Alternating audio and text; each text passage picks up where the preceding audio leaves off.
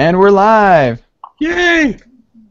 Hey, welcome everyone to another fun episode of React 30. I think this is our 6th episode. This is the podcast all about React and JavaScript, where we promise not to waste more than 30 minutes of your time. I'm your host, Michael Jackson. Joining us today is our co-hosts Kent C. Dodds and Hello. Ryan. Hey, how's it going? Ryan informed me that he just came in from the lake after performing a 360 on a wakeboard, so if he's a little bit, pumped or excited to be here, you'll understand exactly why. But our special guest today, and we're super stoked about him being here, is Jordan Walk. Say hi, Jordan. Hey, thanks for having me. So, hey, thank you for being on the show, man. Jordan is actually...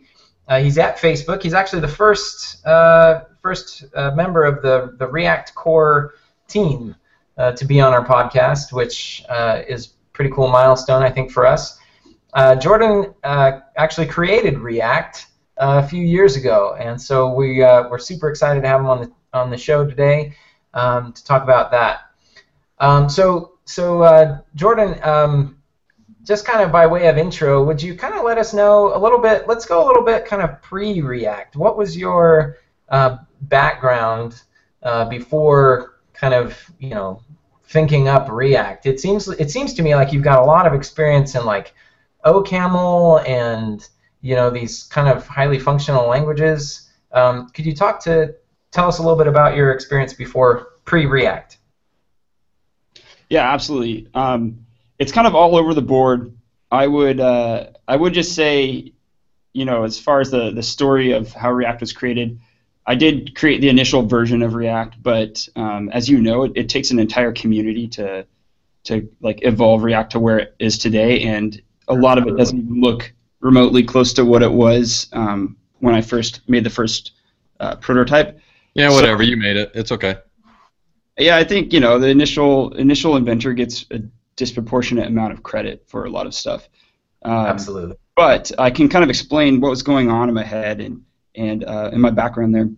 So before React, yeah, I've always been interested in functional programming and functional languages, but on the job before that, I was doing more distributed systems stuff at Amazon, and at Facebook, I was working on user interfaces, and I just was really bummed about the state of building UIs and keeping everything in sync, and just trying to manage the complexity of a complicated application where dollars are on the line. So I was on the ads team there at Facebook, and so I just kind of gradually began piecing together all these different ideas that were out there already, functional programming, some of the component models from existing frameworks, and some of the bindings frameworks that are out there for bidirectional bindings. And I kind of like took a step back and just looked at it from a bird's eye view and realized that we could simplify a lot of it if we were to just do the dumbest thing possible, which is to just re-render your component functions over and over again, and to punt the diffing to a different stage, kind of, I guess, make it a little bit more like Git in that sense. Yeah, so that's kind of that's kind of the story. Cool. So you were working on distributed systems, you said, at Amazon. It's really interesting that you mentioned that, because I kind of tend to think about my components, my React components, as kind of these miniature little systems. Each one has its own state. I can talk between systems via these props that I'm passing around. Yeah, we've used the term distributed UI in a lot of our conversations about React with each other and with people at our workshops and stuff. It's like, oh, cool. These components are like a distributed UI. Yeah. Yeah, it's just interesting how like a lot of kind of the ideas of distributing state and distributed systems, a lot of the kind of ideas of behind service-oriented architecture, it kind of seems like they translate, or there are some good parallels, I guess, in a React application. Did that ever kind of cross your mind when you were or did that experience kind of influence the way that you were thinking about the React component model? I think it might have. Yeah, maybe subconsciously. I'd just been thinking like that for so long that it was probably natural to make a component model that resembled it. But more so, I think just wanting to bring engineering fundamentals to user interface development. Before, it was really hard to express constraints on your UI and say, this is what I'm biting off, this is what I commit to. I commit to having an API that accepts these pieces of information, and it will render down to something, and I'm not going to expose all the implementation details. That's some very basic engineering principles there that seem to be lost on much of UI development before React and before Ember and a lot of these other frameworks too. React doesn't get all the credit for that, but it was definitely what motivated me, because the majority of developers at the time, and probably even today, are just crawling the DOM, looking for something that they suspect is going to be in the right place, without that being, I guess, committed to anywhere on an API level. So that was part of what drove the desire to get the React component model in place. Interesting. So I remember I was at a jQuery conference 5 years ago or something. I can't remember how long ago it was, but there was a talk about jQuery UI where they just kept saying the phrase, find something, do something. That's how you use jQuery. Find something, do something. And it's funny that at the time that seemed amazing. It was like, whoa, this is so awesome. And now we look back at that like, oh, crap. It doesn't work well when you have many other developers that are finding something and doing something with the stuff you didn't intend them on. You didn't intend that they would ever find it, let alone do anything with it. But when I do that for myself, like I'm hacking together a web page, like a README doc or something, I don't mind using jQuery because I'm the only one. I'm the only one contributing to that project. So, yeah. Makes sense. Yeah, the dependencies there with jQuery are so implicit, and one of the nice things about React is it makes everything componentized and explicit.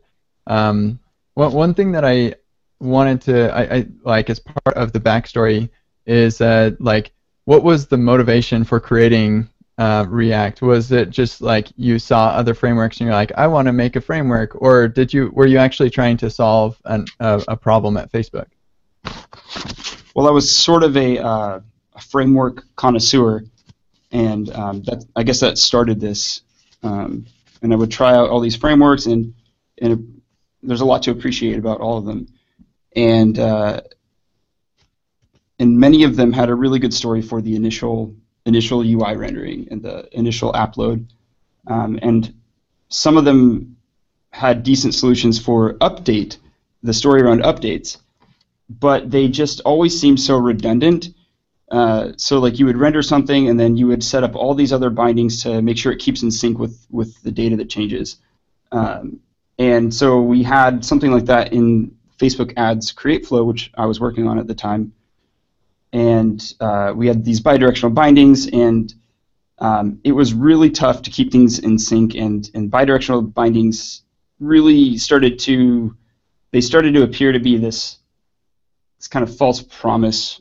They promise to reduce the complexity, but there's all this hidden complexity when things aren't really bidirectional, or they shouldn't be, and you really can't anticipate where all these changes are going to propagate through the entire system. You think like, oh, it's just a point-to-point binding. Well, before you know it, you're going to start needing to set up other point-to-point bindings based on one end of that point-to-point binding, and that trickles throughout your entire app, and the promise of having this really fast, direct, value key value pair, it kind of fell through. I found in practice on very large apps like the CreateFlow. So, the CreateFlow in Facebook was where a lot of the motivation came from, because it's a really complicated app with a lot of data that changes, and a lot of the UI has to be reflective of these data changes. That initial thing that you had at React that you switched over to, would you say it was more like Backbone or was it more like just sort of jQuery throwing stuff at things, or was it more like Ember? Can you draw any comparisons there? What you were working with before?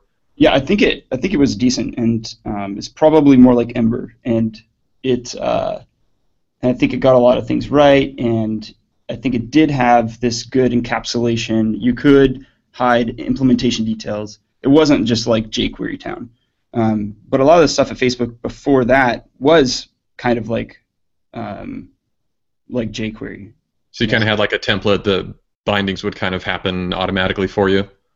Yeah, there was no templates, but it was definitely there were some facilities to help wire up some bindings, and again, after I had done that, I realized there's just a lot of hidden complexity in that, and it's not as easy as you would think to anticipate and predict where these changes are going to propagate into your system. So I took a step back and realized we were writing these bindings inline, where you'd say, here's a value, and it's going to tie to this other data model maybe, and when this data model's field changes, I'm going to supply a function, and that function is going to operate on that value, the new change value, to determine the input, like the prop or something. And so you were kind of writing these functions in line that would map, they'd map a changed value to an output value. And you're like, why don't you do this for the whole thing? Yeah, if you just evaporated these functions and just re-executed the larger block, put the granularity of change at the component boundary itself, then you get to use all the primitives of the language, like arrays, array.map, objects, instead of having to create these abstractions that are getting in the way. So the language is sufficient to express values changing over time because functions are. That was the real trick for me to kind of understand how UI could be functional. I was getting a little bit interested in Clojure right before I saw React, and there was a guy on my team that was really into Clojure, and I was like, you know what? I think I'm sold on functional programming, but show me a tabs interface in ClojureScript. I want to see what that looks like. You click on these tabs and it changes the content down here. What does that look like? And what do the events look like in functional programming? And we could never quite figure out what the heck that even meant until React shows up and it's like, oh, yeah, this is what React, it looks like. React is mostly functional, but it does kind of have a couple of escape hatches where we're not quite sure how to model something like a global focus. We suspect there's a way, but it's not exactly the most functional of paradigms. And so, yeah, we have some escape hatches to do this imperative stuff and manage imperative stuff like focus events and inputs that have a global focus. Some things are just inherently global. They're not really easy to encapsulate. So, but React does get us I think it gets us a huge step of the way there. Those escape hatches are why it's, I think, proliferated so much. Yeah. I've used stuff that didn't have escape hatches as good as React's, and you're just wondering why you're using the tool in the first place. Michael, you had something a minute ago.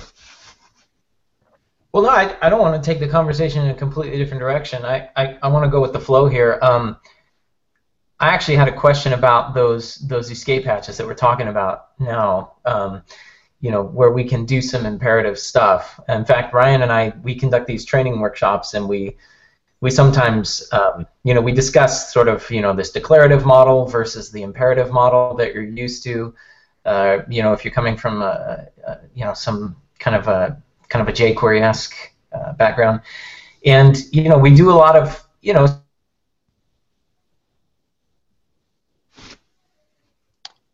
like the Web Audio API, for example. I mean, these are all imperative APIs. When did you kind of first start to develop? To me, one of the greatest things is the life cycle, right? The React life cycle. We've got component will mount, component did mount. Okay, now I'm going to get new props. Now I've updated. Now I'm going to unmount. In my mind, those are kind of the 5 core kind of events that really let us do anything that we want. When did that sort of start to come together in your mind? Specifically the life cycle. Well, we from the start we had a couple of those implemented, and they were a little more functional, a little less escape hatchy, and we just from out in the battlefield of actually trying to integrate React, we realized we needed a little bit more. And Lee Byron was really helpful in crafting that API, making sure it was easy to learn and intuitive, and the naming was consistent, and making sure that we had all the right pieces that we would need in place. So Lee Byron helped us. He was a huge help in implementing that and the implementation of a lot of them. At what point did Tom Occhino come along and say, we need to call it render and not, what did it used to be called? Get component descriptor or something like that? No, I don't remember. And how did you feel about that? But I'm guessing it was within 1 second of him looking at the framework. So I worked with Thomas Alott, who works there at Facebook now, and you see his name on some of the commits a little bit before he was at Facebook, and he and I were talking about like UIs and stuff. You know, we'd both sort of grown out of MooTools, but there wasn't a whole lot out there yet. We had Backbone and Sprout Core, I think, and we were just kind of discussing UIs, and we both had some experience with Rails, and you know, Rails has an action or has a controller, and then the controller has like 6 actions, right? All of them have an edit, a create, a delete. You know, it has those core actions that every model is going to have. And I remember Thomas saying something like, "What do you think those things are for an element on the page or a user interface?" He's like, "I think if we could figure out what those things are, like from Rails, but for a UI, I think we'd hit on something really awesome."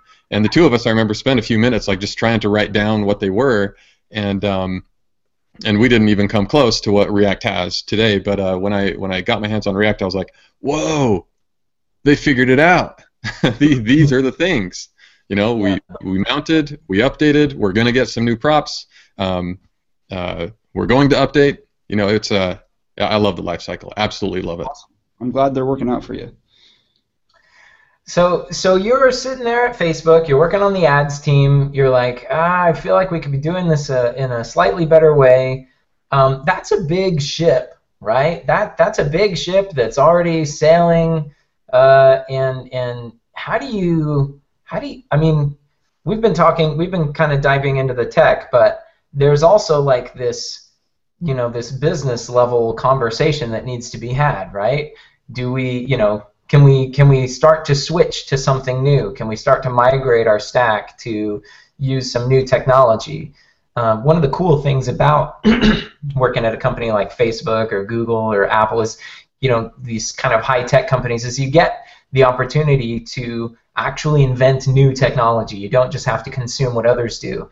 But at some point, there's a risk involved with that, right? There's a risk to the business that, you know, if this investment that we make, if it doesn't work out, well, we're going to be in another rewrite in you know, a few months or a few months' time. So how did you, I guess, how did you kind of get the you know, the time that you needed to like work on this and figure it out, and then actually like convince, you know, some people at Facebook, namely your team or the people on the ads team, to actually give it a shot? Was that difficult, or was that pretty easy for you?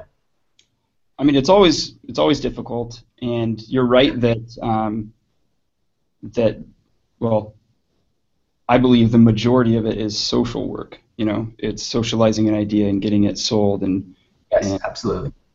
And it takes a lot of people to make that happen. That's the hardest part, and that's why you need to surround yourself with people that are supportive and willing to take a risk. And I'm incredibly grateful for all the people internally and externally outside of Facebook that took a risk on React. They were in on it with us, and they're why it is successful. Because if nobody did that, it would just be kind of a cool idea, a cool toy that never went anywhere. So yeah, it takes people that are willing to take a risk, and Facebook does have hackathons. It has a culture of, you know, trying new things, and even if it's not part of your day job, even if it's not on the roadmap, you know. So yeah, the culture at Facebook, I think, was conducive to that. And that's not to say it was easy, but it was possible, you know. So I'm appreciative of that environment there. It was really helpful. and it did take a lot of hard work on nights and weekends too. Absolutely. Last time I was talking to Tom, he said he said he was talking to some I guess it was engineering managers or people at another company, and he said he wanted to talk about some things that they were working on, and all these other people wanted to talk about was React, because React has been making such deep inroads. So it's like as soon as a few people do have that faith and try the experiment and you can see good results, then it's like it just kind of snowballs from there, right? But when an idea is new, it's very fragile, and it's really cool that Facebook has that kind of culture where, you know, somebody can plant a seed like that and it can actually, you know, some people can buy into the experiment and it can actually grow and succeed. Yeah. Not only was it new, but it was also like very different from anything else that was out there at the time. Like everything was all about templates, and like there was this arbitrary line between your Vue template and your logic in JavaScript, your controller, whatever. But React kind of, you know, the whole mantra of like rethinking best practices and whatever. I imagine that it was like maybe a little bit challenging to you, even if people saw the good results, that like I could see them saying like, this looks like the results are good, but the like actual implementation in the code I'm writing, isn't this like an anti-pattern of some kind? Like I feel like it would be a little bit, you know, it's been hard enough to convince a lot of the community, at least it was, that this was a good idea. Was it challenging for you to convince people at Facebook that like this, you know, big detour away from what like common practices were at the time? Was that challenging to do that? Yeah, not just externally but internally too, because it was a different paradigm, and you know I had all these doubts. Like I didn't think React would be as big as it is now. No way, because it is kind of niche. It's kind of functional programming, and that's not yet popular, you know. And so I thought that would be a big barrier to adoption, and so the initial conversations were very much, you know, having to sell functional programming first, because most people hadn't been sold on that yet.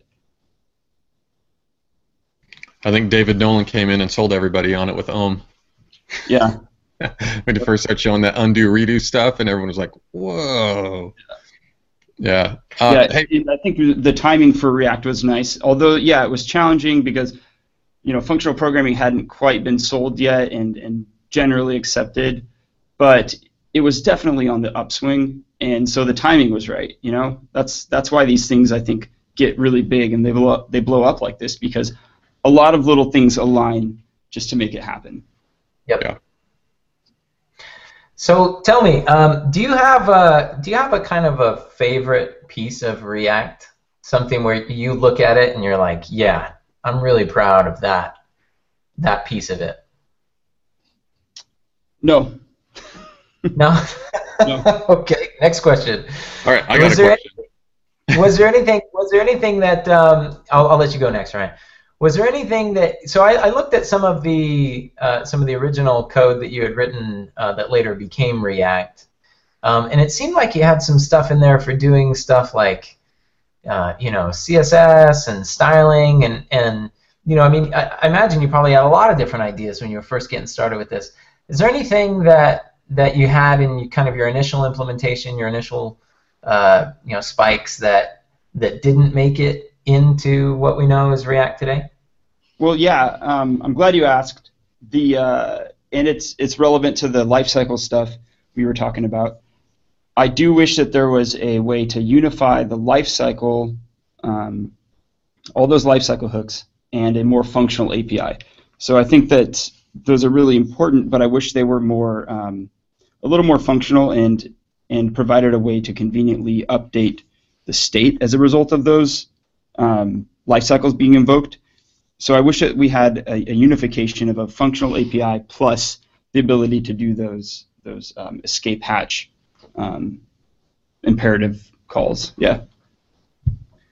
I was talking with Sebastian a while ago, and he was talking about we were talking about the create class API, and now that React is using ES6 classes, and he was just kind of like, like what if these functions, we don't need to create an object. Like, what if these functions are just exported from a module? I mean, a module, I guess, a JavaScript module is already technically an object, and then every function, every lifecycle function receives all of the arguments that it needs to operate on things, right? So, for example, in your component did mount, you might get, in addition to, you might get props, and you might get a set state argument in case you needed to call that as an argument to the function, so that there essentially wouldn't be a this. There would just be functions operating on values, operating on arguments. Is that kind of what you're thinking, or are you thinking of something else? Yeah, I'm thinking of something like that. Yeah, for sure. Okay, cool. Ryan, did you have a question? Yeah. So I don't know if I'm the only programmer who does this, but there are times where I'm working on something, and then all of a sudden, like, something works that I've been working on, and like I get that sort of like rush of endorphins, like, this is going to work. Like, this API is going to work. Did you have something like that in React, and can you tell us about it? Oh, yeah, absolutely. I remembered re-implementing the event bubbling, and where were you? Were you at your office? Were you? I was at my Doritos? I was at my apartment, and I remembered re-implementing event bubbling, and I got the first click working, and it was entirely in framework space. It wasn't in the DOM, and I remember just having that rush of endorphins and thinking, whoa, this could actually work. And that was with like server rendering, so it was all server rendered in that first prototype, and everything was wired up on the client, and I had never seen that done anywhere. So. So you just laid the events over the top of the existing HTML that you had rendered with. Right. React. Awesome. Yeah, and then I realized, oh, this could actually work. Yeah, it was amazing. That's awesome. Did you stick your hands up in the air? I probably did. Yeah. Yeah, that's what I do. I'm like, yes. So we technically have about 2.5 minutes left. But I don't think that anybody would argue with the fact that we're not going to waste any time, or we haven't wasted any time, so we could probably go a little bit over and still keep our promise. And do we want to give Jordan a chance to just say whatever he might want to say here? Let's do. Put me on the spot. Yeah. I'm happy to answer any other question. I got plenty more questions for you. Yeah. Did you want to talk about? I know we wanted to touch briefly on Reason, because like your big thing right now is not as much React as it is Reason, if I understand correctly. So can you talk about why you're so excited about Reason, or what Reason even is? Yes. So Reason, the TLDR is that Reason is a better front end for the OCaml compiler toolchain, and front end doesn't mean like type checker and creating the intermediate representations. What it means is a better developer experience inside of your editor, inside of project scaffolding, stuff like that. And I'm really excited about it because it's a way that it opens up a totally different programming tool to many more developers, specifically people that are web developers or React developers. And I'm really excited about it because the underlying compiler, OCaml, and just really ML in general is wonderful. It's amazing, and it's been around for almost 30 years, depending on which compiler you're talking about. And just to think that something this cool, this amazing, has been here for this long, kind of right under our noses, it's really exciting to kind of play archaeologist and like figure out like what's going on, why are we using the tools that we currently use today? Why aren't we using this other one? And what could we do to change that? And what would the benefits be? And for me, what really sells it for me is that it's a language that I can learn, and it greatly increases the scope of engineering tasks that I can solve. Because if I learn Reason, and in the process I'm learning ML and OCaml, I'm not just a web developer. I'm not just a JS developer. The programs that I write can run without a virtual machine. They can run without Node. They can run without V8.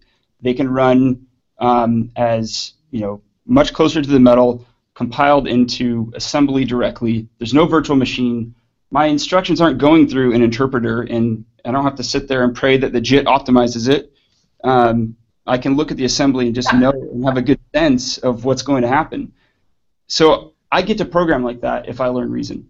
That's why I'm excited about it. But what's also cool is that I get to do everything I could do previously as a JS developer. So I can compile my program into JavaScript, fairly idiomatic JavaScript, and this ecosystem is only getting better because we have JS of OCaml, which is great. But we also have BuckleScript, which is kind of the up and coming JS compiler, which works with Reason as well. So it's not like I'm giving up a previous way of developing and a previous set of problems I could solve. I'm only gaining more. That's why I'm excited about it. I love. Let me just tell you, I loved when I saw that Reason kind of pitches itself as an entire tool chain, right? And not just, hey, we're a new programming language. I love that you guys have the foresight to do things like, the editor is the interface that the developer is using. How can we make that better? How can we make, things like auto formatting of source code and stuff like that? How can we get rid of like all those little kind of annoying things that developers have to do and really improve that experience? I think that's, because we've got programming languages. I think the piece that you're talking about now, being able to compile, bypassing JITs and bypassing interpreters entirely, I think that's totally awesome. But it's also awesome that you guys are pitching yourselves as like, hey, look, it's not just a new language; it's a new way of thinking about writing code. So serious kudos for that. That's awesome. Okay, so I think we are probably out of time here on React 30. What do you say, Kent? Are we out of time? Yeah, we're a little bit over, but we definitely didn't waste anybody's time, that's for sure. All right, so Jordan, just wanted to say thank you so much for being our guest today on the show. I want to have you on again after I get a chance to dive into Reason, because I want to talk about that a lot more. I think that's a lot more significant than anybody is really mentioning right now. But thank you all so much for all the work that you've done. You've changed my career, and you and everybody else at Facebook who's worked on React definitely changed my career for the better, and I just can't say thank you enough. So thanks for coming on the show today, man. Oh, thank you. All right. See y'all later. See you.